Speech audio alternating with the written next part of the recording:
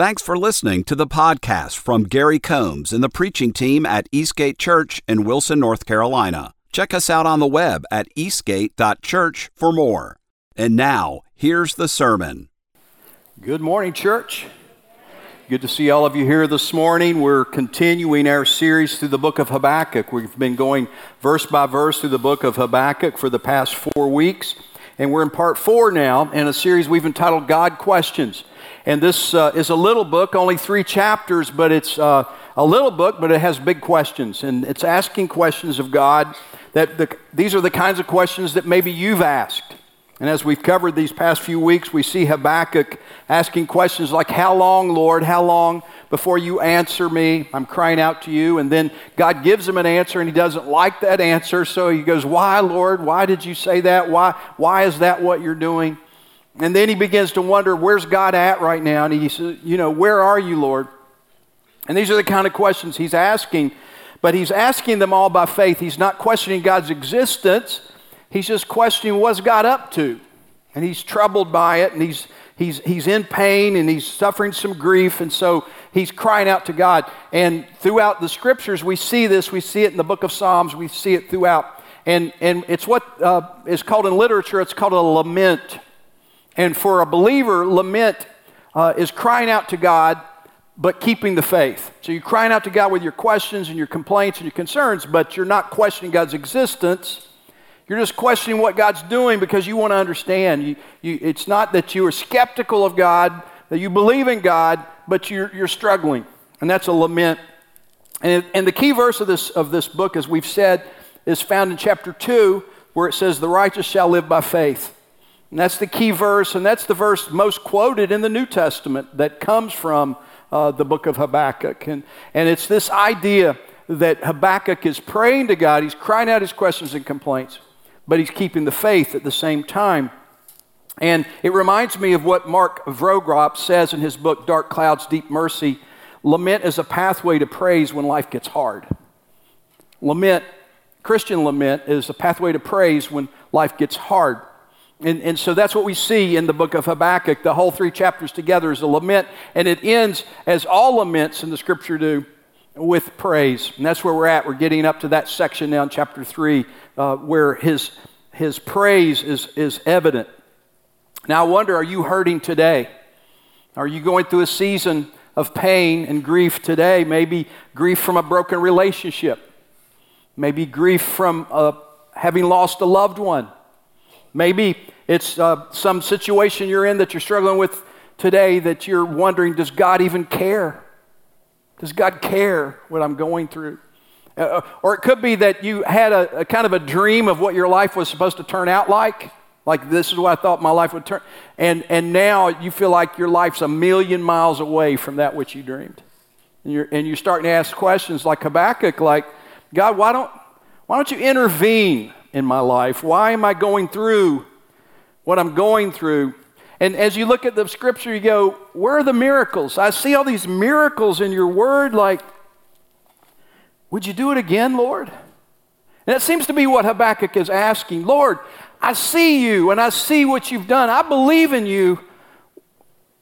Would you do it again? Would you act in my life? Like right now, would you move in my life right now? And I wonder today, would you be interested in learning how to do what Habakkuk is really teaching us how to do? Would you be interested in learning how to lift up your griefs and your hurts and even your questions like, would you do it again, Lord, to the Lord so that you get real help and he turns your pain into praise? Because that's what we're looking at today. In the book of Habakkuk, the prophet lifted up his cry to the Lord by faith, and the Lord turned his lament into praise. And I believe today the Lord wants to do that in your life. He wants to take that which you're crying out to him and turn it into praise and into joy. He wants to turn your pain into praise. Let's look at Habakkuk. We're in chapter 3, and we're going to take 2 weeks to cover chapter 3. Today we'll cover the first 15 verses, and then we'll save those last few verses. They're so rich, until next Sunday. So let's do that, starting at verse 1 of chapter 3. A prayer of Habakkuk the prophet, according to Shigionoth. O Lord, I have heard the report of you, and your work, O Lord, do I fear. In the midst of the years, revive it. In the midst of the years, make it known. In wrath, remember mercy. God came from Teman, and the Holy One from Mount Paran, Selah. His splendor covered the heavens, and the earth was full of his praise. His brightness was like the light. Rays flashed from his hand, and there he veiled his power. Before him went pestilence, and plague followed at his heels. He stood and measured the earth. He looked and shook the nations. Then the eternal mountains were scattered. The everlasting hills sank low. His were the everlasting ways. I saw the tents of Cushan in affliction. The curtains of the land of Midian did tremble. Was your wrath against the rivers, O Lord? Was your anger against the rivers, or your indignation against the sea when you rode on your horses, on your chariot of salvation? You stripped the sheath from your bow, calling for many arrows, Selah. You split the earth with rivers. The mountains saw you and writhed. The raging waters swept on. The deep gave forth its voice. It lifted its hands on high. The sun and moon stood in their place at the light of your arrows as they sped, at the flash of your glittering spear. You marched through the earth in fury. You threshed the nations in anger. You went out for the salvation of your people, for the salvation of your anointed. You crushed the head of the house of the wicked, laying him bare from thigh to neck. Selah. You pierced with his own arrows the heads of his warriors. You came like a whirlwind to scatter me, rejoicing as if to devour the poor in secret. You trampled the sea with your horses, the surging of mighty waters. This is God's word. We're looking for three ways our lament turns into praise. And the first way is when we worship God for who he is. When we worship God for who he is. Let's make no mistake, as we look at chapter 3, we see Habakkuk has moved from his real questions to more of a time of praise. In fact, he invites all believers to praise God with him. He starts with a new title. He began saying this is an oracle of the prophet Habakkuk in chapter 1, verse 1. The word oracle, we said, could also be translated burden. God's given me a burden, and I'm going to share it with you. And for 2 chapters, he does that. But now in chapter 3, even though he hasn't had his questions all answered, and even the ones he has had answered, he's not sure he likes the answer, he still decides to say, God, I'm going to worship you anyway. Even though I don't completely understand what you're doing, even though I don't even know how I'm going to get through what I'm going through, I'm going to worship you anyway. Well, and you're like, Gary, where's that at? Where do you see that he's worship anyway? Well, first of all, he calls this last chapter a prayer. Notice that. But really, this is more of a psalm than it is a prayer. It's more of a song to be sung. And he gives us what we believe in Hebrew is musical notation. We're not even quite sure what some of these words mean. The first one we encounter, we only see it in one other place, and that's in one of David's Psalms. It's the word Shigionoth, which is left untranslated. They just left it in Hebrew because no one's positive of what it means, but we believe it's a musical notation that's basically saying, here's the beat, or here's the musical instruments, or something like that, like this is how you're supposed to sing this song. And then we see 3 places in what I just read where it says Selah, which is another word that they left in the Hebrew because we think it may mean to pause and meditate on what you just sang. But we're not sure about that one. They both fall into the category of words used in the Psalms that may have something to do with musical notation. Some that have really looked into the root of the word Shigionoth say it could mean to sing it with passionate song or with rapid changes of rhythm. Could be an instruction to how to play the beat. I think mainly here's what Habakkuk is saying to us. He's going, when you sing this one, get shiggy with it, okay? Just like that, you know? I'm sorry, that was just a granddad joke, wasn't it? But it was, when you sing this, sing it as a Shigionoth. I know some of you are ashamed of me right now, but it was low-hanging fruit, okay? Low-hanging fruit. But he's given instruction. This is a worship song, is what he's saying. I've had all these hard questions. I'm really dealing with this, but But I want to sing this song to the Lord. I want to worship Him for who He is. Notice how he begins it in verse 2. He says, "Oh Lord, I've heard the report of you." I've heard about you, Lord. I want to sing about you. I want to worship you. And your work, O Lord, do I fear. That word fear here has more the sense of not the trembling kind of fear, but more the awe and reverent kind of fear in context here. In fact, in the NIV, it translates it like this, same verse. "Lord, I have heard of your fame." I've heard of the report of you. I've heard of your fame. Stand in awe of your deeds. And so the sense here is of worship. Lord, when I consider you and I focus on you, it lifts my eyes from my troubles. And I decide I'm going to worship you anyway. I don't understand what I'm going through. I'm hurting. I don't have all my questions answered. But you're God, and I'm not. And I trust you, so I'm going to worship you. You see what Habakkuk's choosing to do now as he closes out his lament, these 3 chapters. He says, "Come with me and let's praise the Lord together."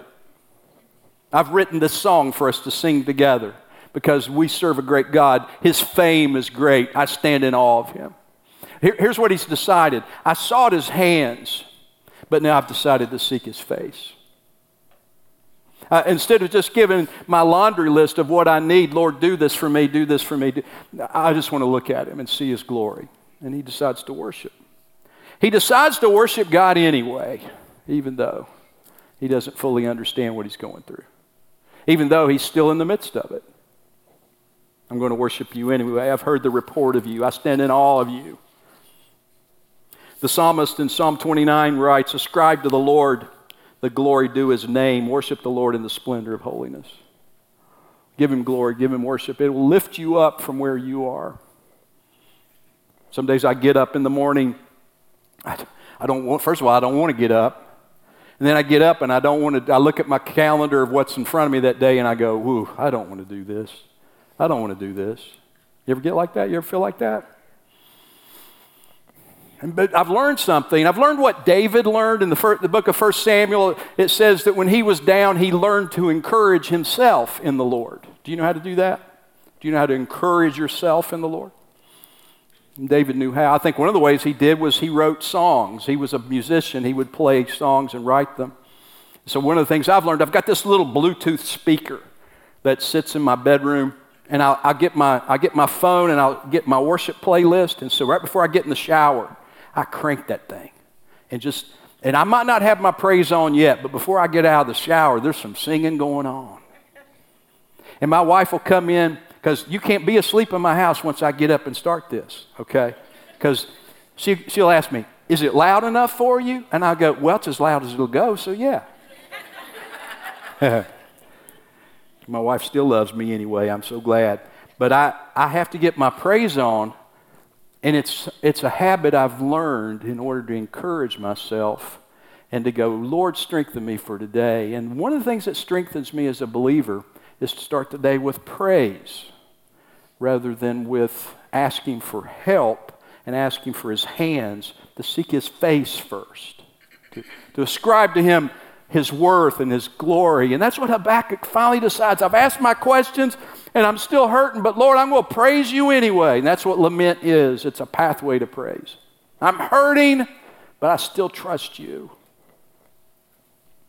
In the fall of 2001, it had only been 3 months since my mother had passed away. She passed away at age 66 on July the 6th, 2001. And these months later, I was a pastor. I was actively working as a pastor, planting this church and serving in this church. And but I thought I'd be better by then. You know, after 3 or 4 months, I thought I'd feel better. But I wasn't feeling better. My father died when I was 8 years old. My mother died when I was in my early 40s. And I was aggravated at God. In fact, let me just be honest, I was angry with Him. I didn't doubt Him. I doubted His care for me at that moment. Like, you're not fair, Lord. You're not being fair to me. And So I decided, okay, here's what I'm going to do. I got to hear from you. I need to hear from you. I'm going to seek your face. And so I started getting up early, and I decided, Lord, I'm going to do this until you deal with me. And so I'm going to get up early, and I would drive to our office. We rented this old office building downtown, and it was a rundown office building. Some of you that were with us in those days remember.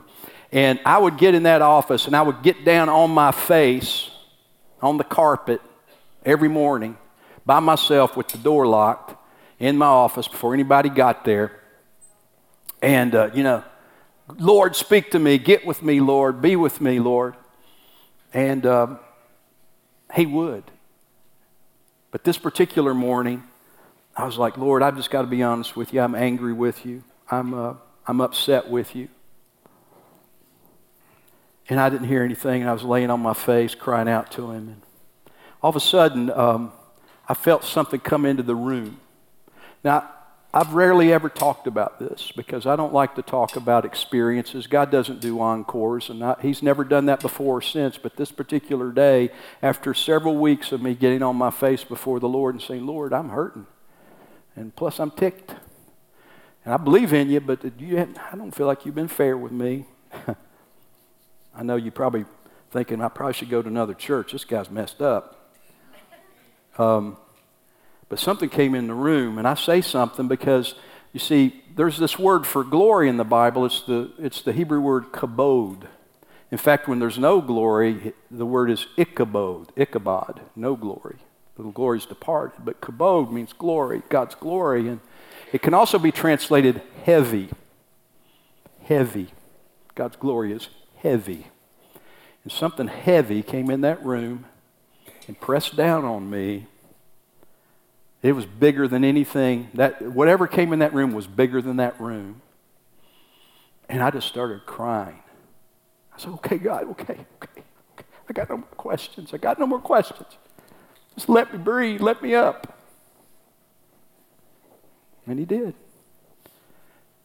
And I didn't get up and go laying on that old moldy floor anymore after that. I got my answer. His answer wasn't a word. It was, I'm God.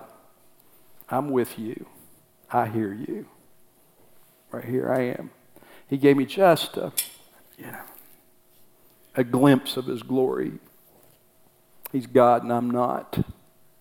Our lament turns into praise when we worship and seek his face. Instead of seeking his hand, instead of seeking answers, sometimes it's just enough to say, God, you're God and I'm not. And I'm okay.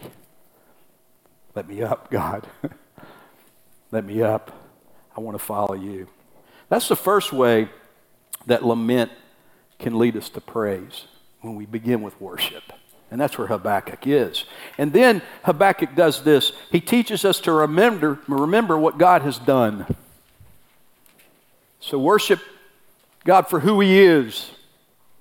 And then remember what he's done. And that's really what he's doing for verses 3 through 15. It's like he's written a collage or a montage of other laments throughout the Bible or songs of praise throughout the Bible. It's like he did a mashup of the songs of Moses, the songs of Deborah, and the songs of David.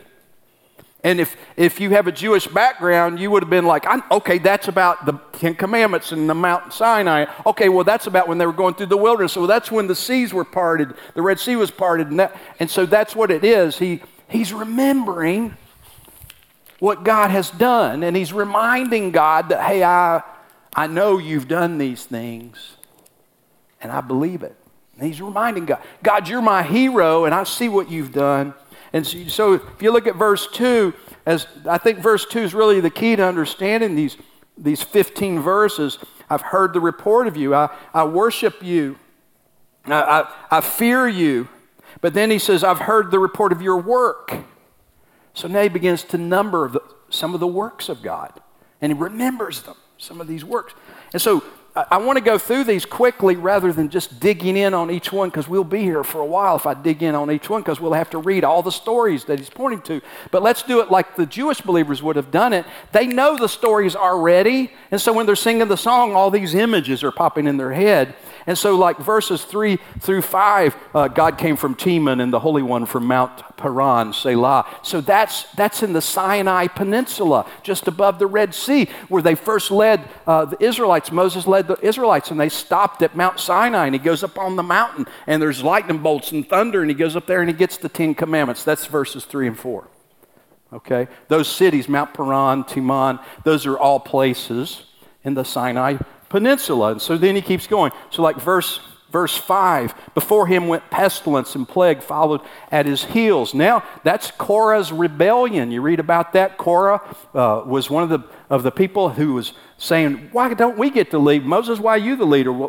I feel like I could be the leader. And they rebel, and God sends a plague upon the people.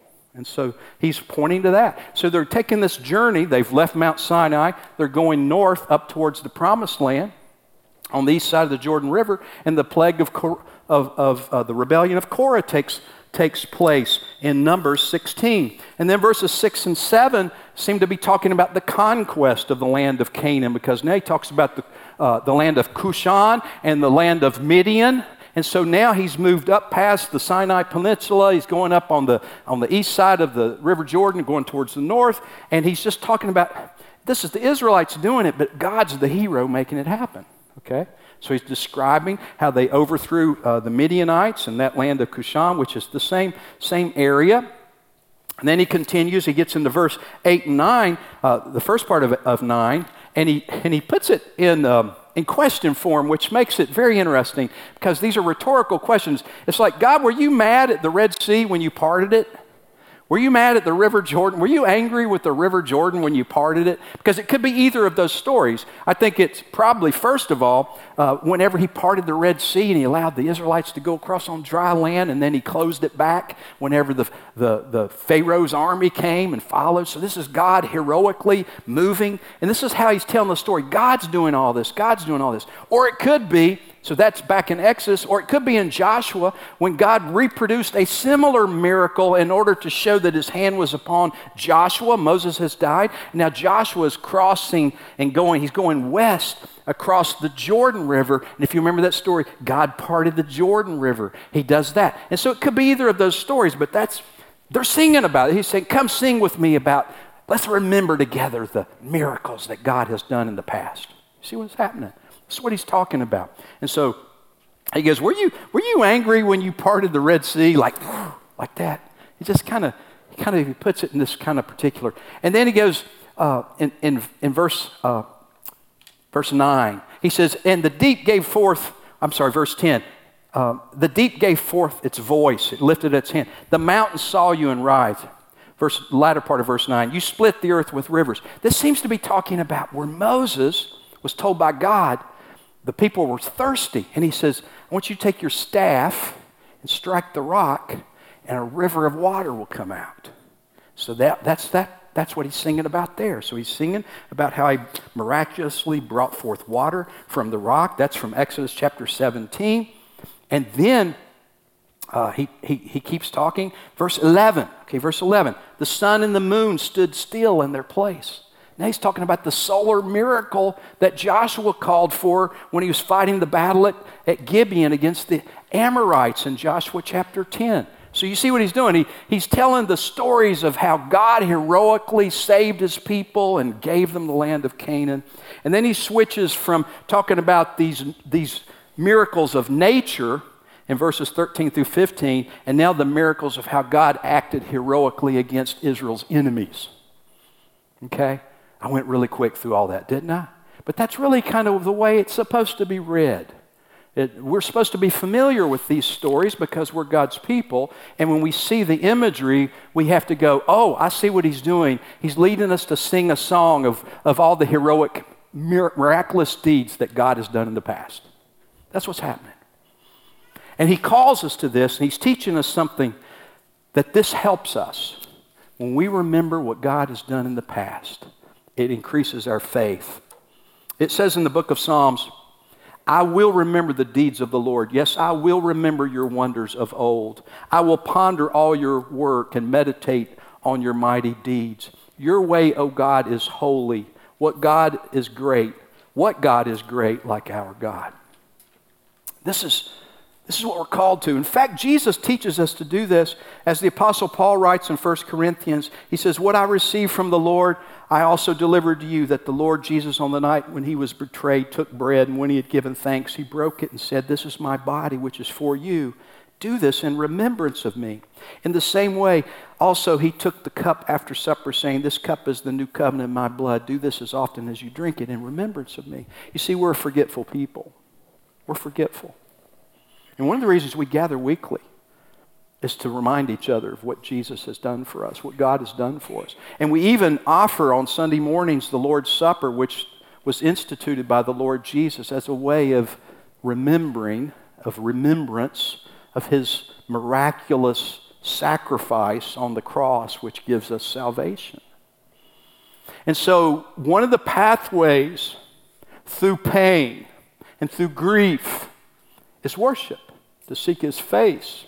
And another is to think of and be thankful for and remember what he's already done in the past. We get stuck in the moment and we forget what he's done. And it's to remind ourselves to remember what he has done.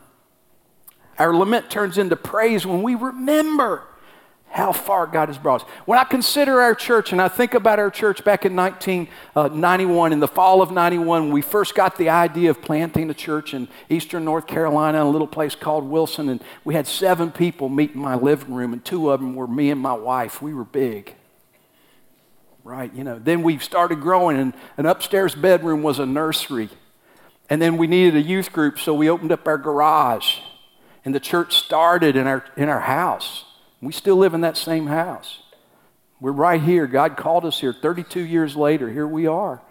And God, when I think about it all, there are times where I'm like, God, get me out of here. This is too hard. But I wouldn't take anything for those moments now because I see what God, when I remember how far God has brought us, church, I'm thankful. It helps me. And when I see what God has done in the past, it reminds me of who God is and that God's not finished. God's not finished with you. He's not finished with me. Do you see, when you look at your life, do you see God's work in your past? Do you see where God has been at work in your past? Maybe even in your most painful moments. Oh, he's at work. Remember, this is one of the pathways to understanding and growing and moving your pain into praise. And then finally, and it leads to this, trust that God is working now. When we recognize who he is and all the works he's done, we also trust that he's working right now. He's at work right now. Now, look at what Habakkuk says. Remember, I told you verse 2 really helps us understand this chapter 3. He says, in the midst of the years, revive it. In other words, in the middle of my years, in other words, in the present, these things you did back in the day, could you do them again? Could you bring back those miracles? Could you act as our hero again, Lord? Could you move miraculously in my life today? Would you revive it again, Lord? In the midst of the years, would you make it known? I'm going to sing a song to you about all the things you've done, but would you do it again, Lord? In my life? In my family's life? Now, Lord, I've seen all these miracles, and not only that, because we're New Testament believers, we've seen the miracles of Jesus. And Lord, I've seen and read about what you've done. Would you do it again? Revive it, Lord. In the midst of the years, like right in the middle of my situation, would you act miraculously? That's what he's asking. That word revive could be translated to quicken, to refresh, to bring it back.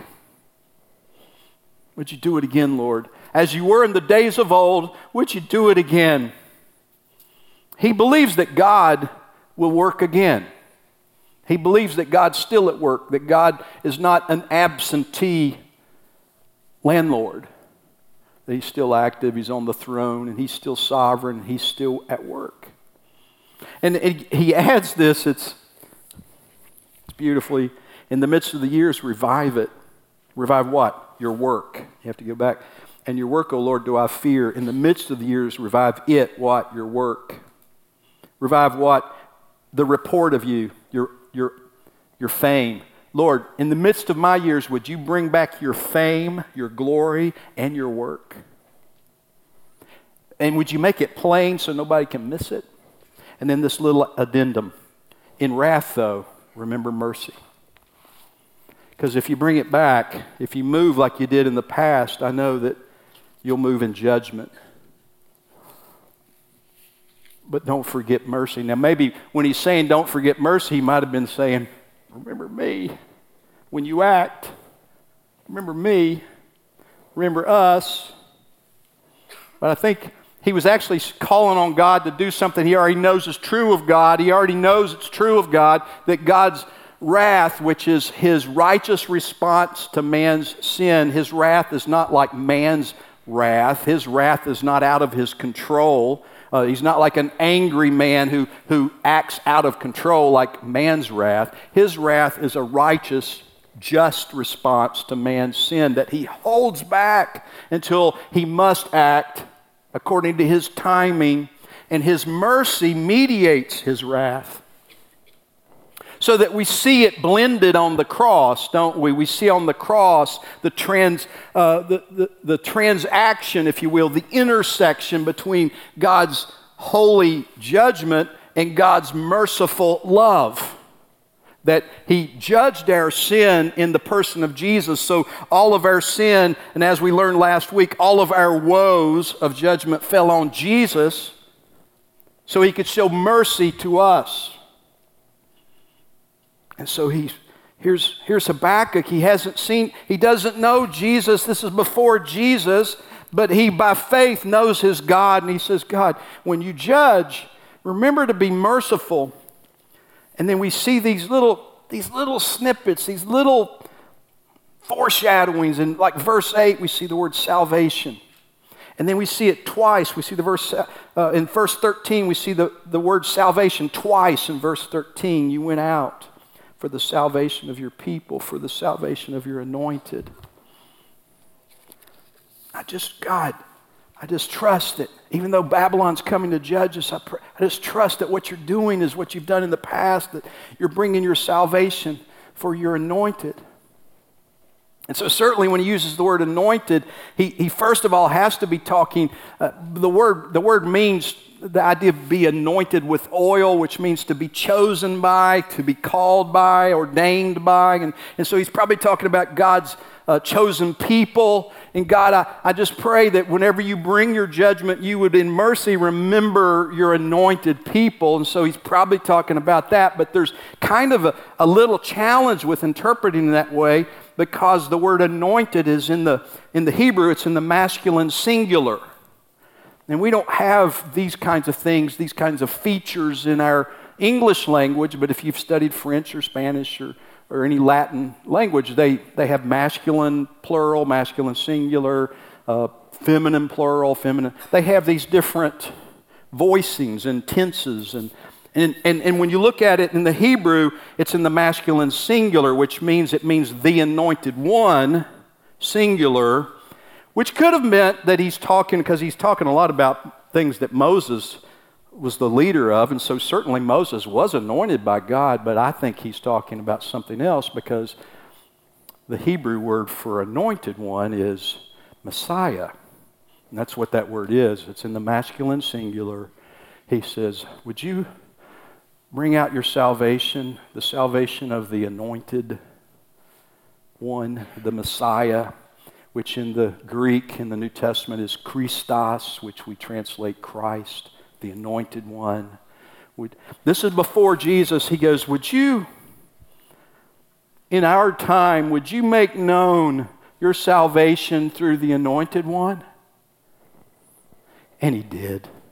And even what he does with Israel at this time, even what he does with Judah during this time, he's bringing to pass the coming of the anointed one, the coming of the Messiah. And Habakkuk is learning that, you know what? Even in the midst of this trial and trouble, God's still at work. He's at work right now. He's at work right now. You might not see it, but he's at work right now. bringing to pass his salvation. Whenever Jesus was asked about the Father's working, here's what he said in John 5:17. But Jesus replied, my Father is always working, and so am I. You might be sitting here going, God, would you do it again? And God's saying, I'm doing it right now. You might not see it, but I'm already at work. And I'm bringing to pass that which will bring salvation. So how can we apply this to our life? How can we learn from what Habakkuk has learned here? I believe one of the ways is we can pray like he did. We can say, Lord, revive me. Revive me. Bring back, quicken to life in me so that I have more faith, so that I have a more mature faith. Revive me. And then revive us corporately. Revive our church. Revive us so that we see you move, that Jesus is our hero, and that we see you bringing your merciful salvation to this world. Lord, revive us. And then as let revival begin with us and let it pour out to the other churches in Wilson County, the churches that are preaching the gospel, and say, let's join arms in collaboration and let's say, God, bring revival to Wilson. Bring revival to Eastern North Carolina. We can pray like that. Even in the midst of what we're going through, God, I know you're at work. I know you desire that all men and women and children hear your gospel. How can we give every person multiple opportunities to hear, see, and respond to the gospel? And revive us, Lord. And then we can also pray as Habakkuk prayed, God, in your wrath, remember mercy. Because I know when you begin to wrap everything up, Jesus is coming again. Jesus is coming again. He came the first time in mercy. He came the first time as Savior, as a Lamb of God. But when he comes again, he comes as King of Kings to judge the earth and to take those unto himself that are the anointed ones of God because they've believed in the anointed one. He's coming again. God's at work. He's at work now. He's been at work in the past. We can worship him for that. We can remember it. We can believe he's at work right now. And ultimately, he will wrap it all up. That's what we believe as Christians. And so it gives us power to move our pain to praise. It gives us a pathway. It reminds me of the song that we've sang many times here. It's called Waymaker. Waymaker, miracle worker, promise keeper, light in the darkness. My God, that is who you are. And then it goes to this verse, even when I don't see it, you're working. Even when I don't feel it, you're working. You never stop. You never stop working. You never stop. You never stop working. God's at work. The reason you might not notice it today